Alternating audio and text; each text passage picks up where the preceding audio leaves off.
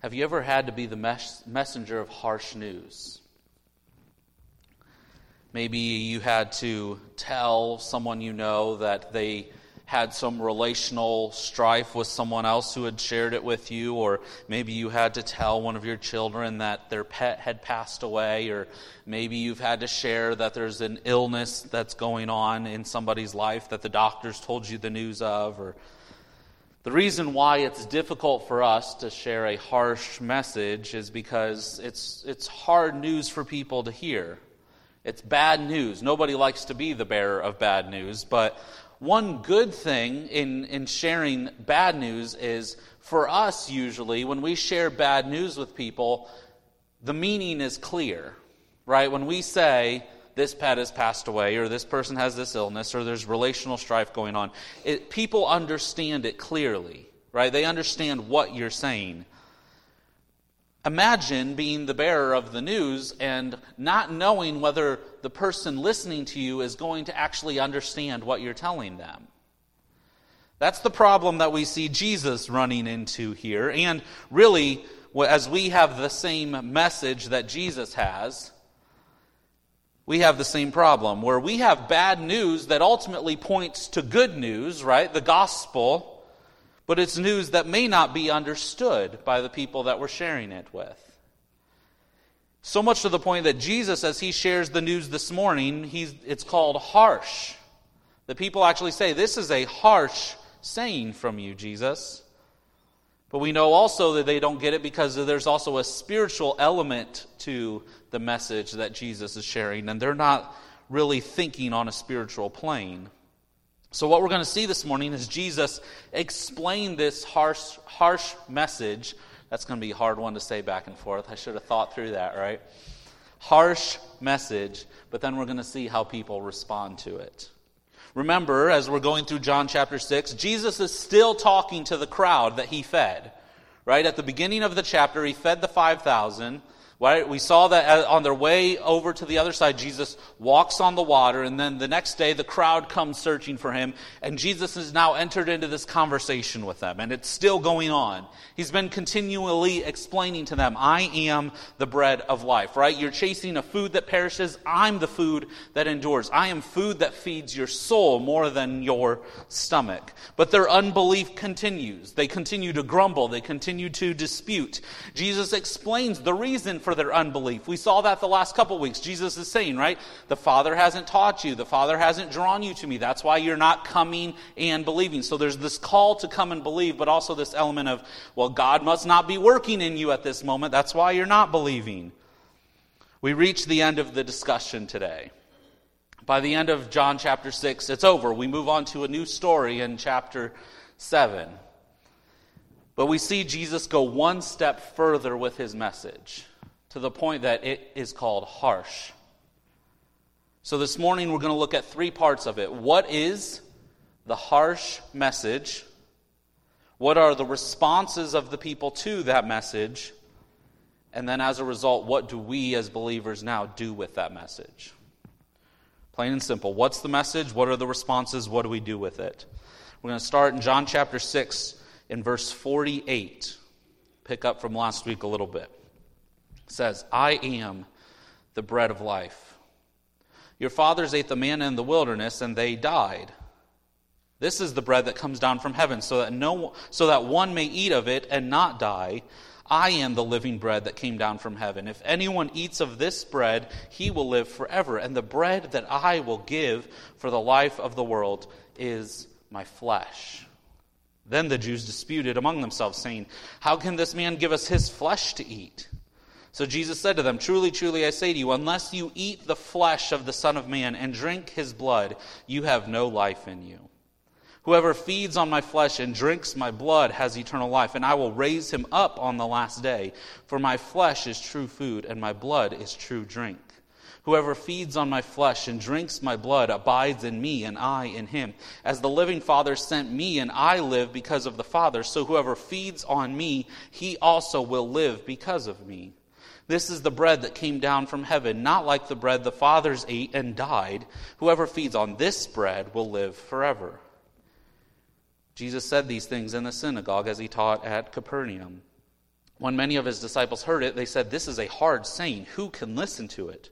But Jesus, knowing in himself that his disciples were grumbling about this, said to them, "Do you take offense at this? Then what if you were to see the Son of Man ascending to where he was before?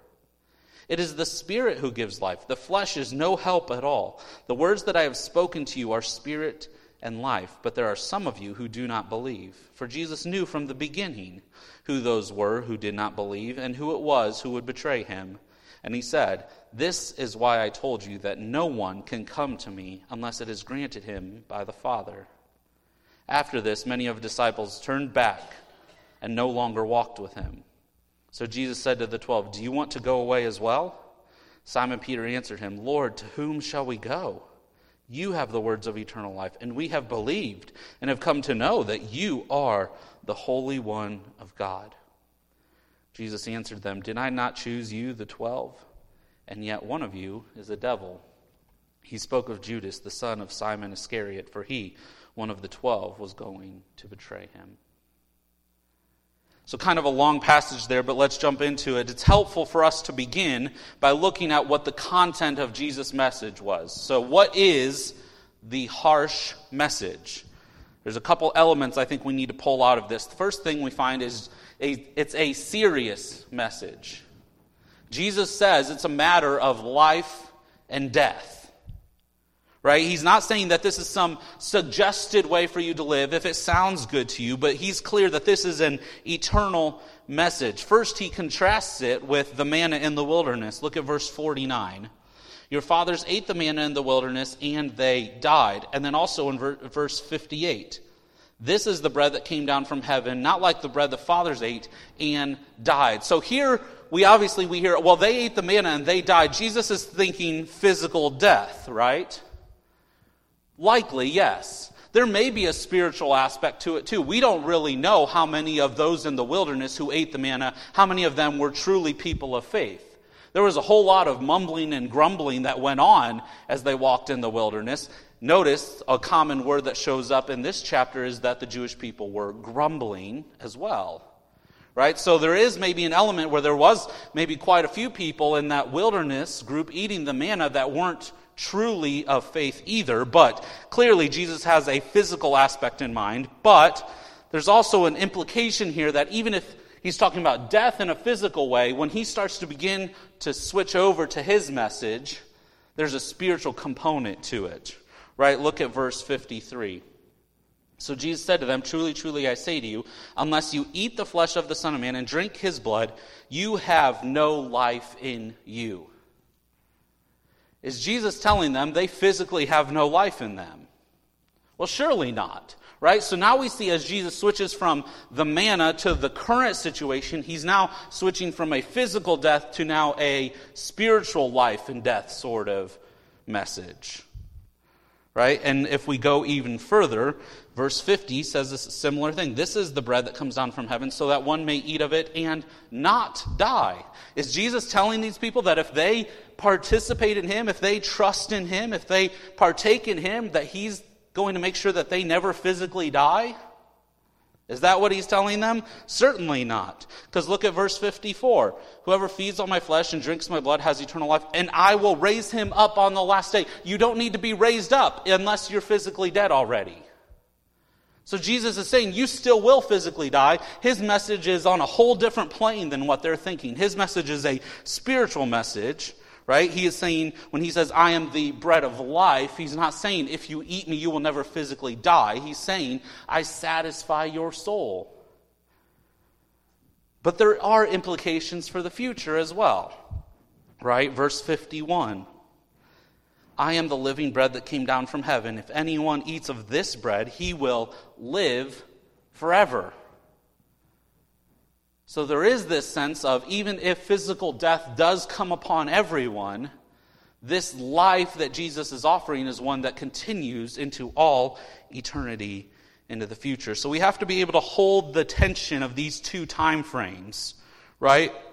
That Jesus is offering life now, but it's also a life that continues forever.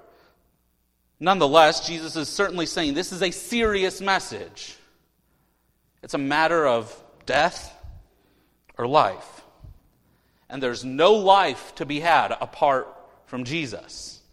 That's the clear claim he's making. Can we say that this is also a harsh message in our world today? Thousands of years later, that talking about matters of eternal life and death is a harsh message for people to hear? In the past decades, we've seen an extreme drop in the number of people that consider themselves Christians. But you know what numbers stayed the same? The number of people who think they're going to heaven. So there's this element of, yes, I think I have that life later, but I don't need it now. I don't need to change anything now. I don't need to trust in Jesus now. I can live however I want, and then I'm still going to have that later life. And to even say that they could remotely possibly be wrong is a harsh or arrogant claim for you to make. To say, no, your eternal life is based on how you respond to life now. So it's a serious message. It's also a sacrificial message.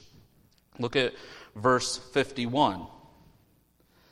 I am the living bread that came down from heaven, and if anyone eats of this bread, he will live forever. And the bread that I will give for the life of the world is my flesh.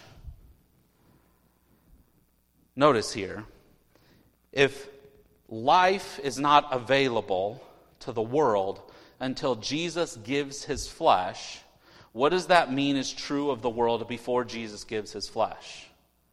That they're dead. Right? The world is dead. The only way for the world to have life is for Jesus to give his flesh. This is an absolutely unheard of message, right? That it requires a sacrifice of Jesus, of someone's flesh to be saved. This is the one point in the passage where we can take the word flesh and actually have some literal application to it. Right? Because what we find is if you fast forward later in Jesus' ministry, what happens? He does give his flesh for the life of the world. Jesus' flesh is literally beaten. His blood literally poured out as he hangs on the cross and takes the wrath for our sin. But this is harsh for the crowd to hear. Because the crowd has no concept at this point of the cross. There's no thought of this is a crucifixion type of message. But it's true. This is the only way for anyone to have true life. Is this harsh in our culture as well? To say that the death of Jesus 2,000 years ago is the only way for people to have true life? It's harsh on two levels. First, it's harsh on the level that we're telling people you need to be saved. Right? That you are dead apart from Jesus, apart from his death. And second, it's harsh because we're telling people you need saved and you can't save yourself. It's only based upon Jesus' flesh that you can be saved. You need a substitute to be sacrificed on your behalf. Our world, our culture loves the idea of, I can do it myself. I can work my way there. And everything about Jesus' message says, you have no chance if you try to do it on your own. It's all based on his flesh, his death and resurrection. So it's a message of sacrifice. It's also a message of submission, where Jesus tells them, you must feed on my flesh and drink my blood. Now, we've probably hear these terms and think some similar things that they did, right? Just read verses 53 through 56 with me. Jesus said to them, truly, truly, I say to you, unless you eat the flesh of the Son of Man and drink his blood, you have no life in you. Whoever feeds on my flesh and drinks my blood has eternal life, and I will raise him up on the last day. For my flesh is true food, and my blood is true drink. Whoever feeds on my flesh and drinks my blood abides in me, and I in him. We hear that, and we probably have some thoughts similar to what the Jewish people are asking, right? Because they're asking, how does this guy give us his flesh to eat? Right? This is cannibalism. Why in the world would Jesus be promoting this? But if you look in the context, there's all sorts of connections that I think Jesus is just taking this a step further with some language when really all he's saying is this is in connection back to the invitation of come and believe. To eat and drink is to come and believe. Because notice, verse 55, what's it say? For my flesh is true food and my blood is true drink. Have we heard something similar to this before? Look back at verse 32. Jesus then said to them, truly, truly, I say to you, it was not Moses who gave you the bread from heaven, but my Father gives you the true bread from heaven. Right? So now we see this link between true food, right? True drink to true bread, right? So obviously there's a connection there. And what ultimately does Jesus say later on about that true bread? He says, you must come to me and believe in me because I am the bread. Right? So there's this invitation to come and believe with the true bread. Should think the same thing with the true food and the true drink. But also notice that this flesh and blood language is sandwiched by something. Look at verse 51. I am the living bread that came down from heaven. If anyone eats of this bread, he will live forever. But then jump to verse 58. This is the bread that came down from heaven, not like the bread the fathers ate and died. Whoever feeds on this bread will live forever. You notice what the flesh and the blood is sandwiched by. Talk of bread, which has been this ongoing theme that's been going on in all of chapter 6, all the way tracing back to their feeding of the 5,000. Right? All the way back to the miracle, it's been about bread. So I think we can say that Jesus is doing what he's already been doing the whole time in the Gospel of John. Remember when he told the people, I will in 3 days raise this temple up again? Was he talking about the literal temple? No, it was a physical marker to point to a spiritual reality. So he did the same thing with the woman at the well, right? He said, drink this living water. Did Jesus have water literally to give her? No, it was a physical marker to point to a spiritual reality. So I think Jesus is doing the same thing when he says, eat my flesh, drink my blood. It's a physical marker pointing to a spiritual reality of come and believe. But I do think Jesus uses this language for a reason. I don't think Jesus is just restating what he's already said just to restate it. I think he is taking it a step further to say something specifically about it. And I think we find it in verse 57. As the living Father sent me, and I live because of the Father, so whoever feeds on me, he also will live because of me. So far, we've seen in all of John that the Son is working in relationship with the Father. Right? That the Son, in a sense, is submitting himself to the Father's work. Jesus has said, everything I do is the Father's work. I'm not doing anything of my own will, but only for the Father's will. And now there's this element of Jesus is saying, I have life because of the Father.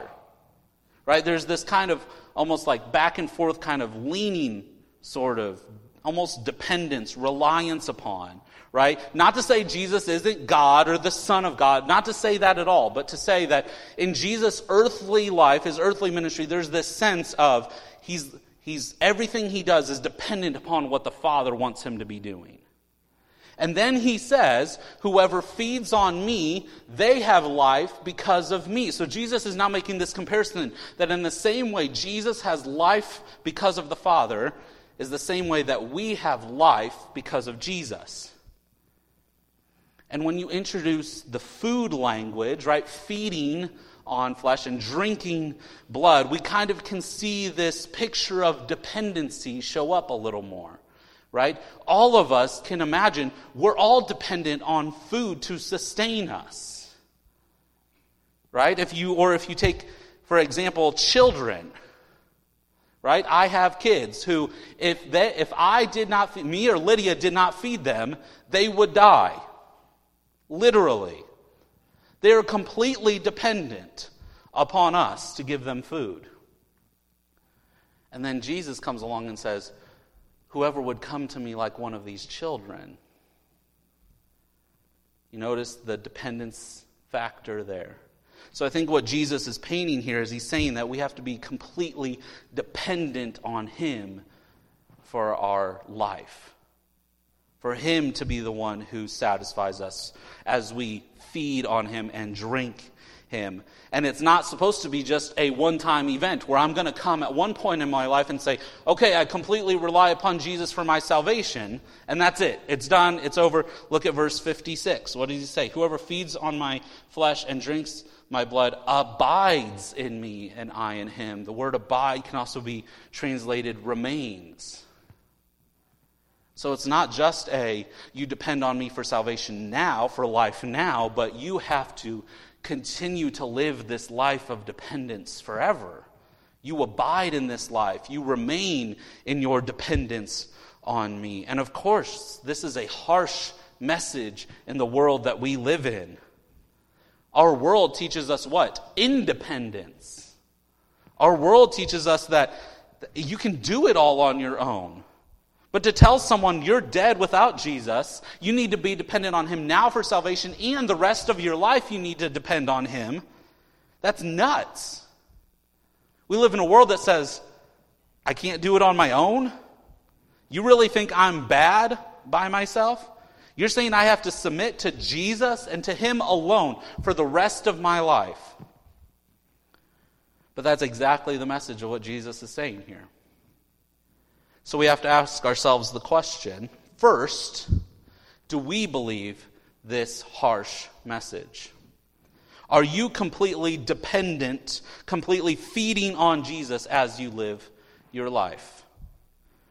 When your boss gives a promotion to a lazy person, but who has some sort of interconnection to the corporate ladder, do you respond to that situation based on dependence on Jesus? When your spouse says, there's too much strife in our relationship, that's enough, I'm done, do you run and feed on Jesus? Or maybe you're just bombarded with the busyness of life. Do you live your life as if abiding in Jesus is your only chance to truly live? If true life is found only in Jesus, you have nowhere else to go.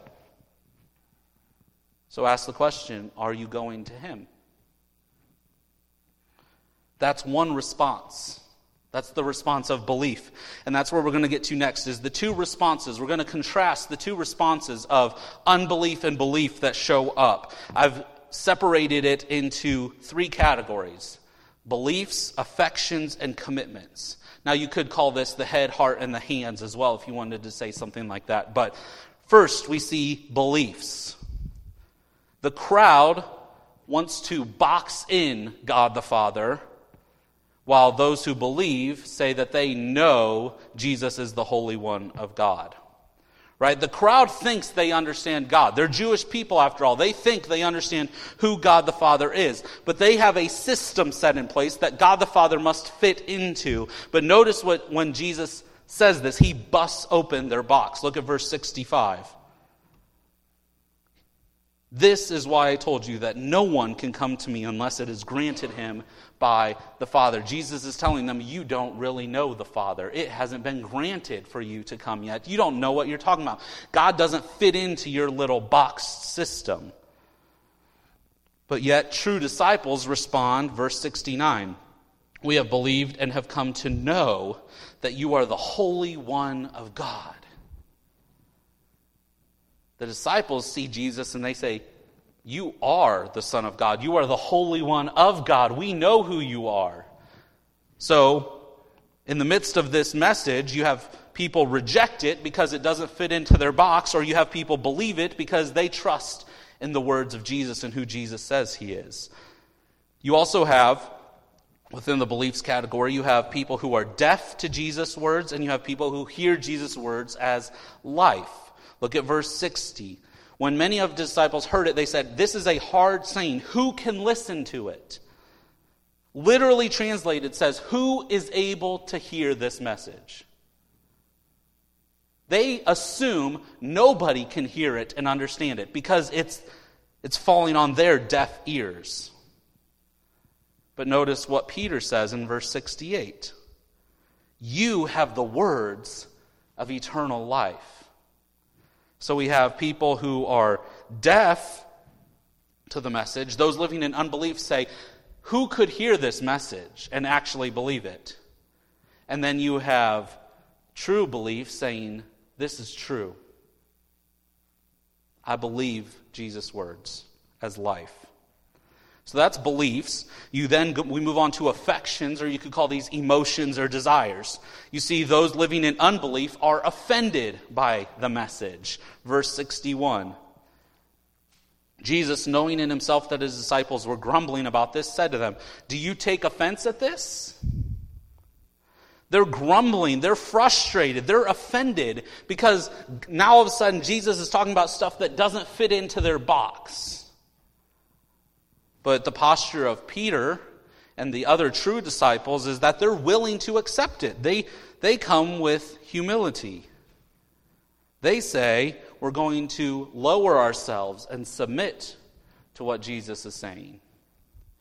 So in the midst of this harsh message, you have unbelief growing angry, while faith says, I'm going to be humble and trust what Jesus is saying. You also have a love for self versus a desire for the Spirit. Verse 63. It is the Spirit who gives life. The flesh is no help at all. Jesus tells them, you can't figure this out on your own flesh. But that's exactly what they're trying to do. Think about it. Up until this point, what have they been desiring? The flesh. They've been desiring physical bread. They want a physical king who's going to set up an earthly kingdom for them. They have a love for their selfish desires, and they're interpreting Jesus only in physical, earthly categories. That's why they're so confused by this flesh and blood language. But Jesus is clear, right? That first part of verse 63, it is the Spirit who gives life. There's a sense where we need the Spirit. And then Jesus goes on to say, my words are spirit. So true faith doesn't trust only in ourselves and our physical desires, but true faith desires the Spirit, understands that the Spirit is the only way for life, to truly know Jesus. And then we move on to commitments. Unbelief walks away. Verse 66. After this, many of the disciples turned back and no longer walked with him. A large portion of these people, maybe all these people except the 12, walk away because they're so committed to their box. They're committed to their own way. And they say, you want us to change what we believe and what we desire? That's madness. But true faith, look at Peter in verse 68, says to Jesus, Lord, to whom shall we go? There isn't another place in the world I could want to be except with you. Real change has taken place. They believe hope is found in nowhere else but with Jesus. So in response to this message, you have unbelief turns away while faith says, I'm going to stake my life on this. I have nowhere else that I'm going to chase. But there's one more element here. Because even after the thousands walk away, we're left with 12. And we find a note here at the end about one of those 12. John ends the passage with an interesting note about Judas. Verse 70. Jesus answered them, did I not choose you the 12? And yet one of you is a devil. He spoke of Judas, the son of Simon Iscariot, for he, one of the 12, was going to betray him. So Jesus makes a clear note here that those living in unbelief can still stick around and disguise themselves as belief. Now, Jesus knows what's truly going on here. That's why he says this. But what Jesus is essentially saying is, your mere presence is not assurance. Judas' commitment is still to himself, but he disguises it as belief for a while. But remember, true faith, verse 56 tells us, abides in Jesus, remains in Jesus, and Jesus remains in those who believe.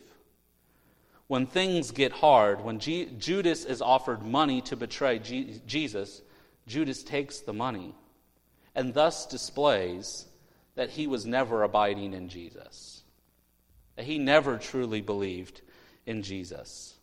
Because those truly committed to Jesus remain with Jesus, abide in Jesus. They will stick with Jesus. Church, we've seen this in the last year, haven't we? Now, I know there's been health things and quarantines, and let's put all those off to the side. Let's deal with the reality, though, that churches across the nation are dealing with the fact that in the United States, since the hit of COVID, 50% of church attendance is down. Now, I understand, like I said, we're going to put off to the side all the medical possible reasons. We know 50% of it is not medical. Because now here we are on the back end, hopefully, and it's still down 50%. This shows true commitment, right? And the warning is even further than that, right? Because notice what Jesus is warning here with Judas. He's saying, just because you've made an appearance, just because you're present, doesn't mean you're truly abiding. So that means you can even show up and be present to Sunday worship or to Bible studies or whatever, and that still doesn't prove that you're truly abiding in Jesus. Church, this would never fly in any other part of our lives, would it? It would never apply if you just said, well, I'm present at my job, or I am present at sports practice, but I'm not participating, or I'm physically present in my marriage, but I'm not working on it, or I'm physically present at school, but I'm not doing my work. Mere presence proves very little. So why in the world would we think on a spiritual level, which should be more important than an earthly level, that Jesus would be content with even less? So ask yourself the question, when we see these two groups contrasted, which one do you identify yourself with better? The unbelief? Those who say, well, if it doesn't fit my box, I'm not going to believe it. Or if it makes me feel guilty, I don't like it. Or I love my life too much to give it up for this sake. I'm going to pretty much leave this Jesus stuff alone unless I feel like I really might need it at some point. Or do you find yourself in true faith, saying, I know Jesus. I believe his words are life. I'm going to submit myself to them. I know I need the Spirit. I'm going to chase nothing else because I have nowhere else to go. And I'm going to remain with Jesus no matter what. I think there's a reason why the healthiest churches and the fastest growing churches happen in parts of the world where people are being killed for being part of the church. Because it shows the authenticity of faith. The harsh reality of what this commitment really means is a daily risk. So, which group do you identify with? And now we have this last question of, if I truly believe this harsh message, what am I going to do with it?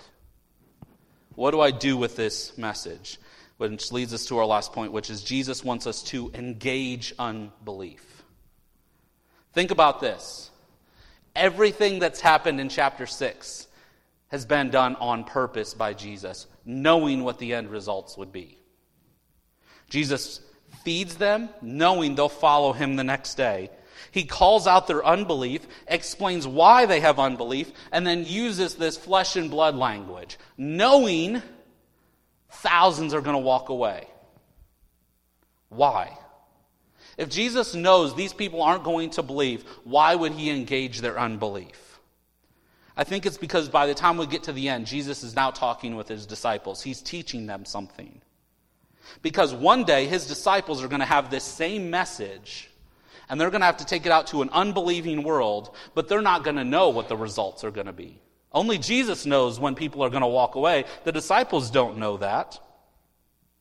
In fact, that is pretty much the rest of the New Testament, isn't it? Is believers taking the message to an unbelieving world and then finding out what happens when your belief collides with the world's unbelief and how to handle those situations. So I think also John includes this for us.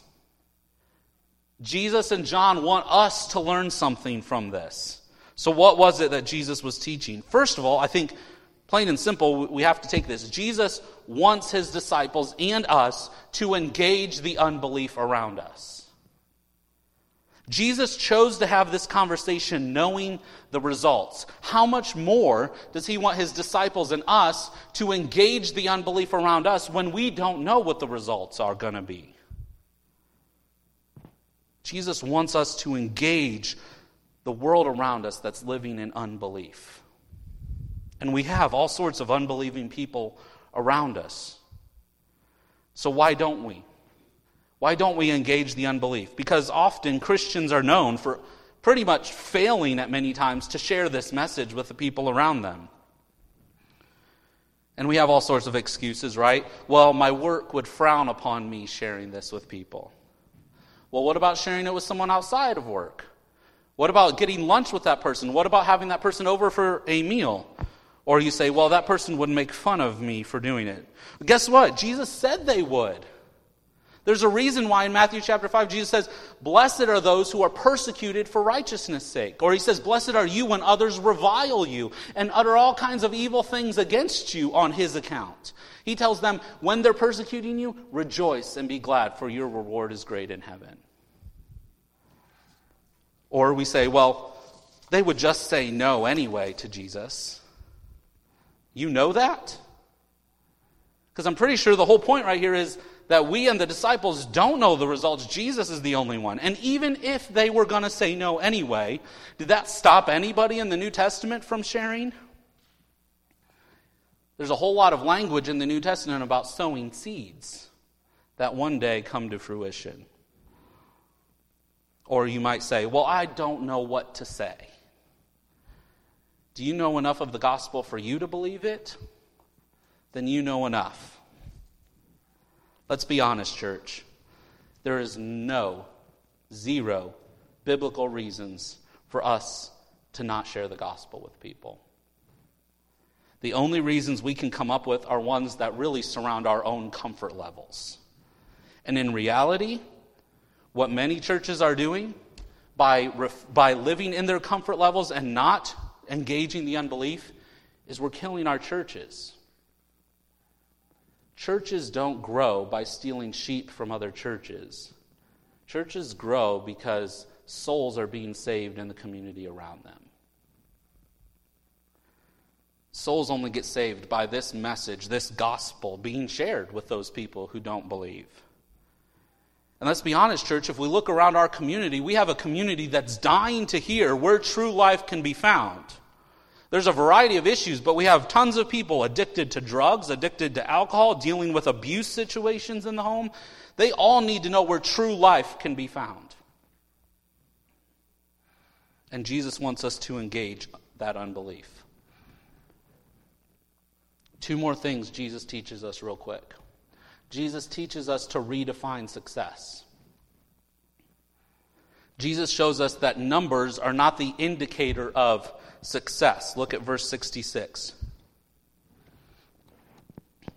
Many of his disciples turned back and no longer walked with him. So Jesus said to the 12. Did you hear that? Many walked away. Jesus is left talking to the 12. Jesus just shrunk his ministry from thousands to 12. And really 11, if you don't include Judas. If he was a pastor, he'd be fired immediately. You don't shrink a church of thousands down to 11. That you just don't do that. That's not how ministry works. Now, church, I'm not saying we should seek to isolate ourselves. I'm not saying that we need to say, well, the smaller we are, the more holy we are. I'm not saying that. But what I mean here is Jesus redefined success, saying if you share the gospel with 200 people and only one person believes, you didn't fail. Jesus wasn't fazed one bit by thousands walking away. He knew it was going to happen. In fact, I would say he elevated his language to the flesh and blood language to finally get to the point where he knew they were going to walk away. And this is the theme of the New Testament and church history. I was reading a book for one of my classes, and it's amazing to hear that there's one missionary who goes in history, and in 2 years, there's 200,000 believers in these churches. And there's one missionary who goes, and in 10 years, he has 10 people. Neither one is considered more faithful than the other.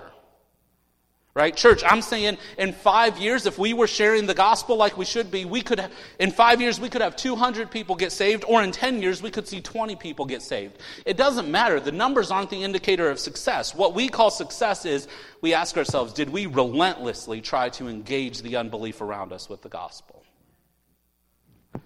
So Jesus redefines success, and then last, Jesus instills confidence. As Jesus walks through this conversation, he describes where our confidence lies. The reason why he doesn't fail when these thousands walk away is because his confidence is not in the numbers.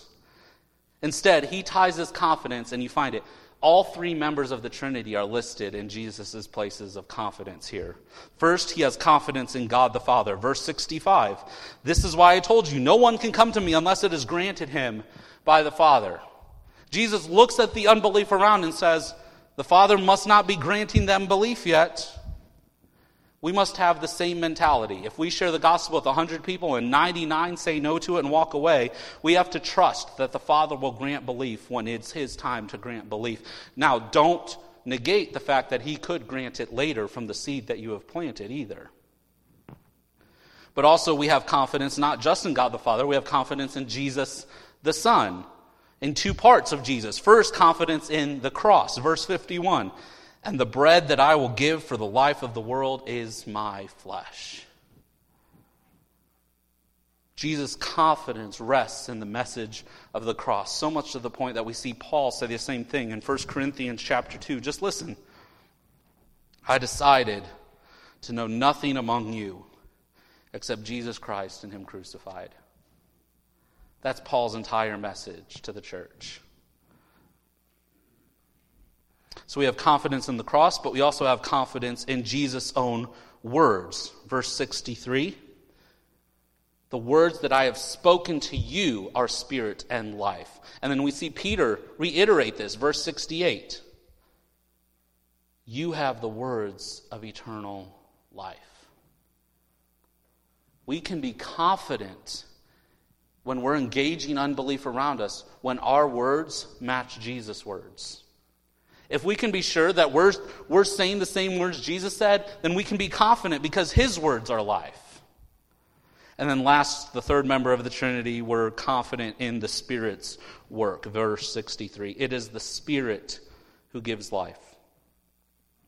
In connection with the Father granting that people come to Jesus, is also the Spirit who works in hearts to draw people to Jesus. Jesus is saying, in a sense, since these people are walking away, the Spirit hasn't given these people life yet. You can rest assured, church, that as you're engaging the unbelief around you, if the Spirit is working in people's hearts, if the Spirit is giving people life, people will believe the message. As you engage the unbelief around you, your confidence doesn't lie in your words, but it lies in all three persons of the Trinity. So brothers and sisters, we're left with the question, what are you going to do? You have a harsh message. A message of life and death. A message that said people's hope is only in the cross. And a message that says you must be completely dependent on Jesus now and forevermore. And there's two possible responses. Unbelief that says, I want to keep my own way of doing things, and faith that says, I'm willing to give it all up for a new way. And you have a world around you that's living in unbelief. Will you engage this world with confidence? Knowing all three members of the Trinity, of the Godhead, are working, you can have confidence to go out and tell the rest of the world, this unbelieving world, that they have nowhere else to go. That there is nowhere else where you can find true life, but in the one who is the bread of life, Jesus Christ himself. Let's pray.